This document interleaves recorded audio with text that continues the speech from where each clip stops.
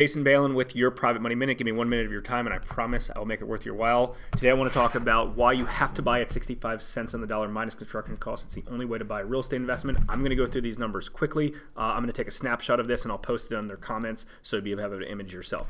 So assuming you're buying the property at $100,000 and needs $30,000 in rehab, that's $130. Your exit is $200.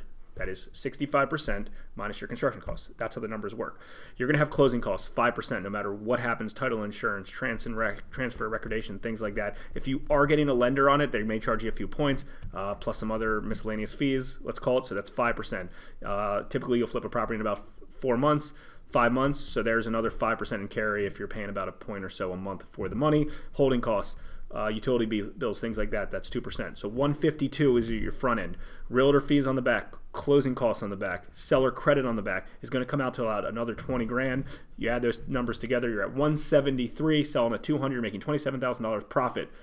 Good return, it's about 20%, exactly where you need to be. Your return will be slightly higher if you're using your own cash, but obviously, levering up with a hard money lender is the way to go. These are the numbers.